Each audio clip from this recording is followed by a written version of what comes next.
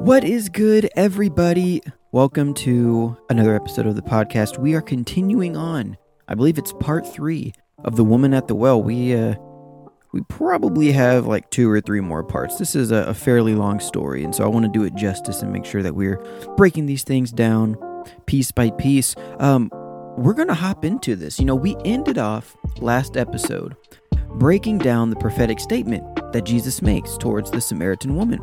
He talks about her many past husbands and brings up the fact that the man she is with now is not her husband.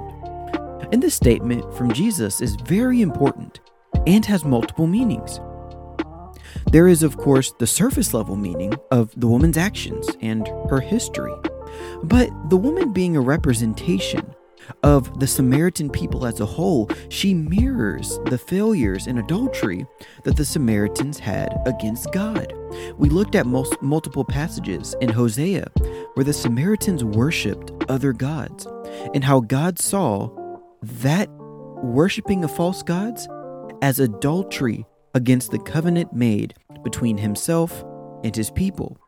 So when Jesus mentions the woman's husbands, in his native language in Aramaic, it would have been said husbands being Baals. That's the word that Jesus would have used, which is interesting because Baal is the same name of the false god that the Samaritans worshipped, as we're told in Hosea. Now, when he mentions her husbands, when he mentions her Baals, it is a question for the woman and the Samaritan people that she represents. But after Jesus reveals his knowledge of her life, she quickly understands that he is a prophet, that this knowledge that he has about her life cannot be attained without the power of God at his side. So we're going to continue on with the rest of this interaction. Real quick announcement. Next week will be our Christmas episode that we do every year. I'm going to be re-uploading the Is Christmas and Christmas Trees Pagan episode because surprisingly, my wife has filled me in on this because she's follows more people on social media than I do, but she is seeing a lot of people claiming that Christmas trees are pagan. And it's not the case if you would have listened to last year's episode. So I'm going to re-upload that next week, going into the Christmas upcoming week. And we're going to just continue to fight against these false claims and help inform people as much as we can. But let's hop into this. We're getting into the rest of this interaction between the woman at the well and Jesus. And so we're going to be going through verse 20 all the way down to verse 26. And she says this, "Our fathers worshipped on this mountain, but you say that in Jerusalem is the place where people ought to worship." And Jesus said to her, "Woman, believe me, the hour is coming when neither on this mountain nor in Jerusalem will you worship the Father. You worship what you do not know. We worship what we know, for salvation is from the Jews. But the hour is coming and is now here when the true worshipers will worship the Father in spirit and truth, for the Father is seeking such people to worship him. God is spirit, and those who worship him must worship in spirit and truth." And the woman said to him, "I know that Messiah is coming, he who is called Christ. When he comes, he will tell us all things." Jesus said to her, "I who speak to you am he." All right, like we always do, we're going to break this down verse by verse. Once again, in verse 20, she says, "Our fathers worshipped on this mountain, but you say that in Jerusalem is the place where people ought to worship." So the Samaritan woman recognizes that Jesus is a prophet, which for a Samaritan is a big deal. As we've already discussed in the previous episode, the Samaritans did not believe that the prophetic writings that we have in our Old Testament and that the Jews had in their Hebrew Bible, the Samaritans did not believe that those prophetic writings were holy books. They only kept to the Torah. They rejected everything else. So for the Samaritans, they were looking for a prophet like Moses that was prophesied by Moses in Deuteronomy 18. And this woman has come in contact with who she now believes is this expected prophet. And for her, this would be a huge deal. If you remember a few verses back, when Jesus and the woman first interact, she questions him. When he asks her for water, she says, "How is it that you, a Jew, are asking me, a Samaritan woman, for a drink?" Now, she is questioning the places of worship. This is what she's questioning next. But with this question, the same as the question that she asked when she first met Jesus, his answer is going to quell any hesitation or skepticism that she may have. Now, her question is interesting because she is met with the undeniable conclusion that Jesus is a prophet. I mean, he just told her something about her life that he would have no way of knowing. So from her point of view, clearly this dude is from God. But it seems that she still has hesitation because she goes, "Clearly you are sent from God. Like, I'm pretty sure you are the prophet that Moses talked about, but there's a problem. We as Samaritans, we worship on this mountain. But you, being a Jew, you disagree with that. And you say that the Jerusalem temple is the place where worship should take place." This is where the conflict is happening in her heart. What are you to do when your traditions and beliefs crash into God and His truth? Because this is exactly what is happening in her heart right now. Her entire life, her belief has been that the Jews are misguided and that it's the Samaritans who have the holy books, and it's the Samaritans who have the true place of worship. But now, before her stands Jesus, a Jew, who is proving himself to be sent from God. And everything he is and everything he stands for is a direct contradiction to her previously held beliefs. Now, as the reader, we know that her understanding of the proper place of worship is incorrect. She assumes that Jesus believes the proper place of worship is at the temple in Jerusalem. But she doesn't know yet that Jesus is God, who should be worshipped. She does not know yet that Jesus cleansed the temple already and declared that the true temple is actually his body. She doesn't know all of these things yet. But as the reader, we've already read this in the previous chapters of John's Gospel. So look at how Jesus responds in verse 21. Jesus said to her, "Woman, believe me, the hour is coming when neither on this mountain nor in Jerusalem will you worship the Father." So Jesus begins to inform the woman of what it is that he has already revealed in previous chapters. This is the first time that Father is used to talk about God in this dialogue, and it's done for a reason. You know, the implication of the woman's earlier statement about places of worship is that we are not worshiping the same God, or at the very least, that you think you are worshiping God, but you are not, since the place where you go is not proper. And Jesus' statement not only destroys that implication and conflict between the Jews and Samaritans, but it also tells them both that they're wrong. The Samaritans don't have the right place of worship, and the Jews are no longer going to have the right place of worship either. That on this mountain where the Samaritans worship, and in Jerusalem where the Jews worship, neither will be the place where worship occurs. That's the statement that Jesus is making. Everything is changing right now. So why was the Father used here? Well, it's used to make it clear that the Father is Lord over all, not just the certain religious sects of the Jews and the Samaritans who may worship. Father is used to show that God is not God in how others may understand him, but that the Father is God as Jesus revealed him. You know, remember back to chapter 1 of John's Gospel. We are told that Jesus is the one who reveals the Father. Jesus is the one who reveals the true nature of the Father. Back in John chapter 1 and verse 17, we're told that the law was given through Moses, grace and truth came through Jesus Christ, that no one has ever seen God, the only God, who is at the Father's side. He has made him known. So Jesus is the one who makes the Father known. Jesus is the one who reveals the true nature of the Father. And since the true nature of God and how he should be worshiped is made known specifically from Jesus, he is able to say what he says next to the woman in verse 22. You worship what you do not know. We worship what we know, for salvation is from the Jews.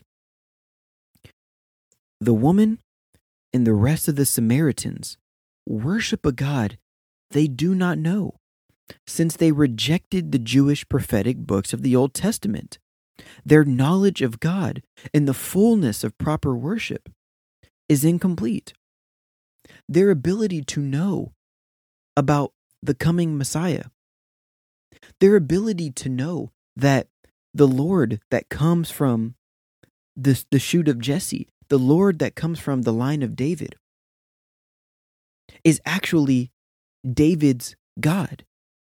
They didn't have Psalm 110, where David says, the Lord says to my Lord, sit at my right hand until I make your enemies your footstool. They didn't have these prophetic writings. They believed that they were false. So they had no indication that from David, from the line of David, there would be one born who David himself calls Lord. They had no indication of these things. So their knowledge of God and the fullness of proper worship is incomplete. And Jesus makes it clear that salvation is from the Jews. True Judaism that looked forward to a coming Messiah who would bring salvation. That is the salvation that comes from the Jews. You know, it's passages that we see, like in Isaiah chapter 9, in verses 6 through 7, where it says, for to us a child is born, to us a son is given, and the government shall be upon his shoulder, and his name shall be called Wonderful Counselor, Mighty God, Everlasting Father, Prince of Peace. Of the increase of his government and of peace there will be no end, on the throne of David and over his kingdom, to establish it and to uphold it with justice and with righteousness from this time forth and forevermore. The zeal of the Lord of hosts will do this. They didn't have passages like this that clearly say that there will be a child that is born to Israel on the throne of David, from the line of David, and this child's name will be called Mighty God. This child's name will be called Everlasting Father and Prince of Peace. The Jews had this, though. And for the Jews who actually followed the true message of Judaism and what was prophesied and taught, they saw this fulfilled in Jesus. They didn't have passages like Zechariah 9:9 that says, rejoice greatly, O daughter of Zion.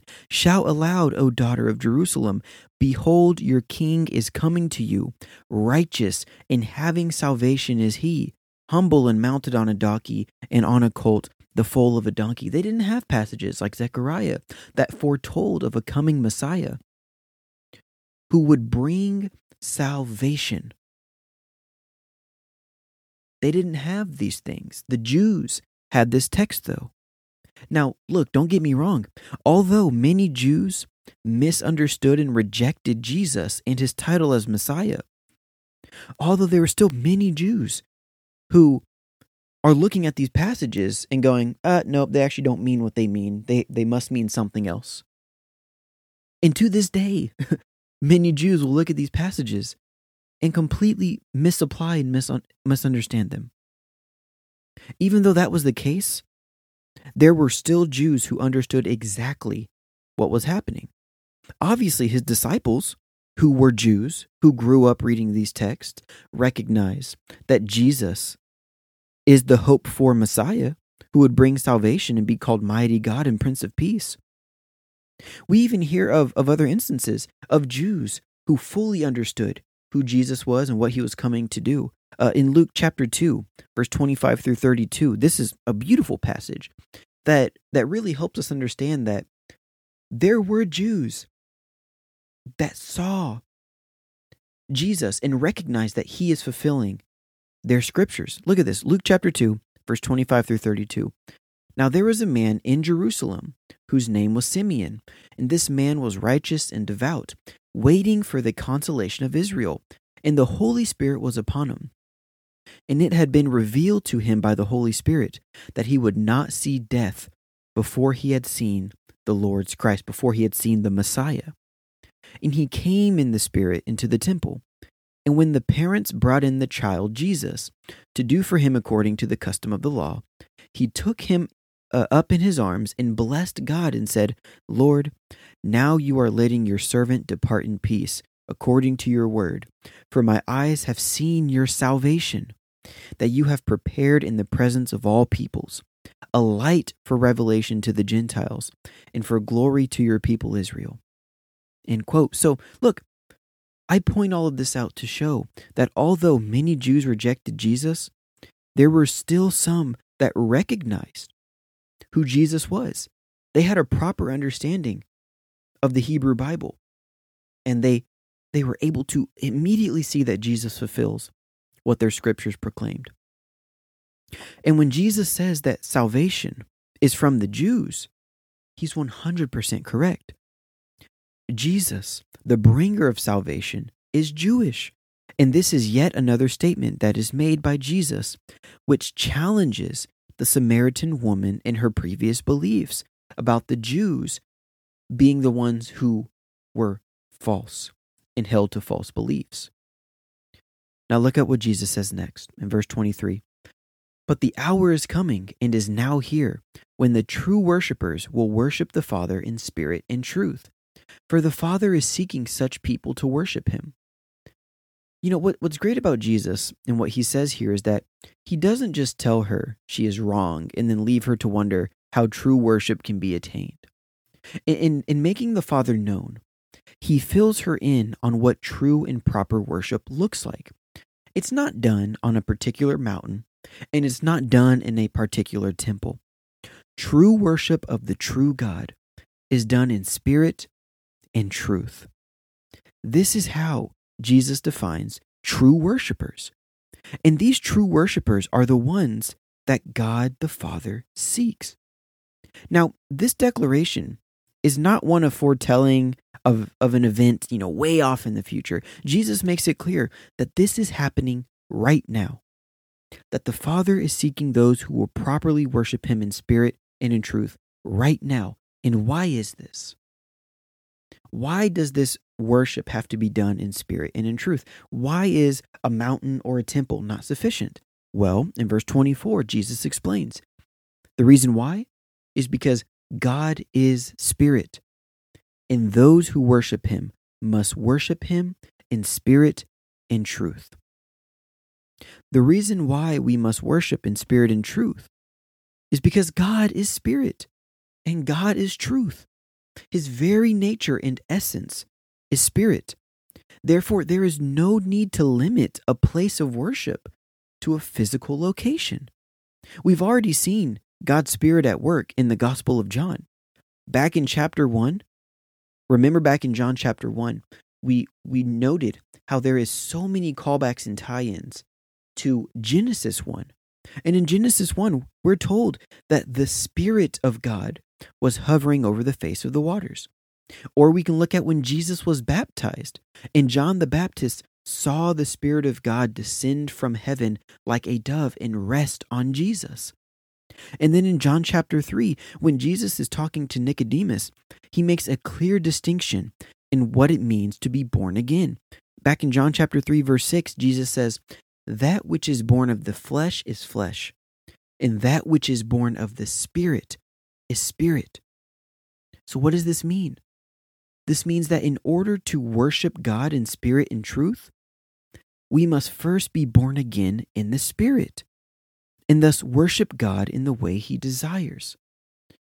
And this here is so interesting to me because we have yet another exclusivity claim being made by Jesus.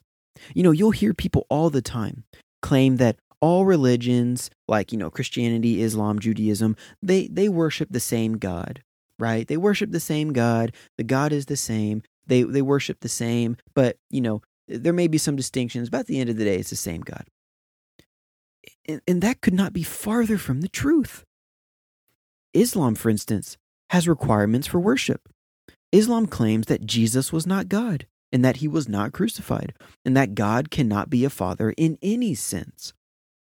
But Jesus makes it very clear that the requirements for worshiping God require that you recognize him as Father, which is denied in Islam and in other religions, requires that you worship him in spirit and truth, which requires that you are born again of the Spirit, which is denied in other religions.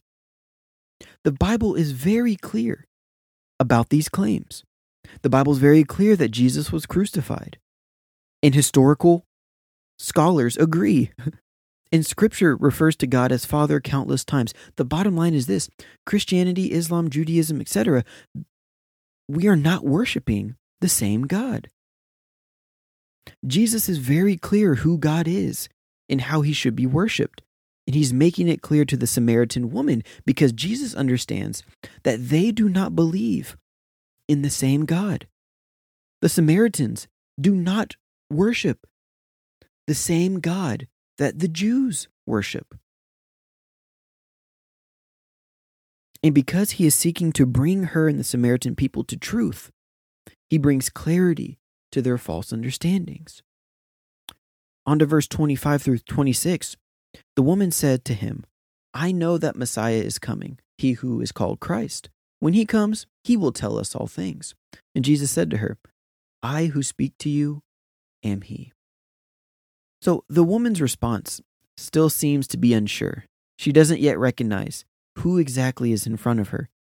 She has an understanding of a coming Messiah, and she may even be struggling with what she is hearing because she says, "We know the Messiah is coming, and when he comes, he will tell us all things." Maybe to imply that she's hoping for someone to be able to rebuttal what Jesus is saying. I'm not insinuating that she's being stubborn. I think this response is completely expected. I've had plenty of conversations with atheists and Muslims and even, Christians who have differing views on the Bible or the nature of God and things like that. And anytime evidence is presented that goes against someone's beliefs, whether it's on their side or mine, and you don't know how to answer it, it seems like it might be correct. But if it's correct, then that means that what you have held to be true would be incorrect. And what every person does, every single time, myself or others, when I present evidence to them that they don't know how to rebuttal, is you kind of just assume like, oh, I'm going to go speak to somebody who is more knowledgeable than me, and they'll go ahead and give me the answer I need to this, and they'll be able to refute you. They'll be able to fill me in on the things I need to know to, help me understand that what I already believe is true. And that seems to kind of be her response here, right? Jesus is laying out all of these things that completely go against her beliefs. And she says to him, well, the Messiah is coming, and when he comes, he'll tell us all things. Clearly, she doesn't think in this moment that Jesus is that Messiah. The problem is, she doesn't realize the Messiah that she's hoping for is right in front of her. And Jesus says, hey, that Messiah that you're waiting for, that is going to give you all the truth that you're looking for, I'm that Messiah. I've been giving you that truth this whole time. It's only up to you now to recognize that that's the case. And as we'll see in the next part, in a future episode, the woman starts to realize that this guy might actually be the Messiah.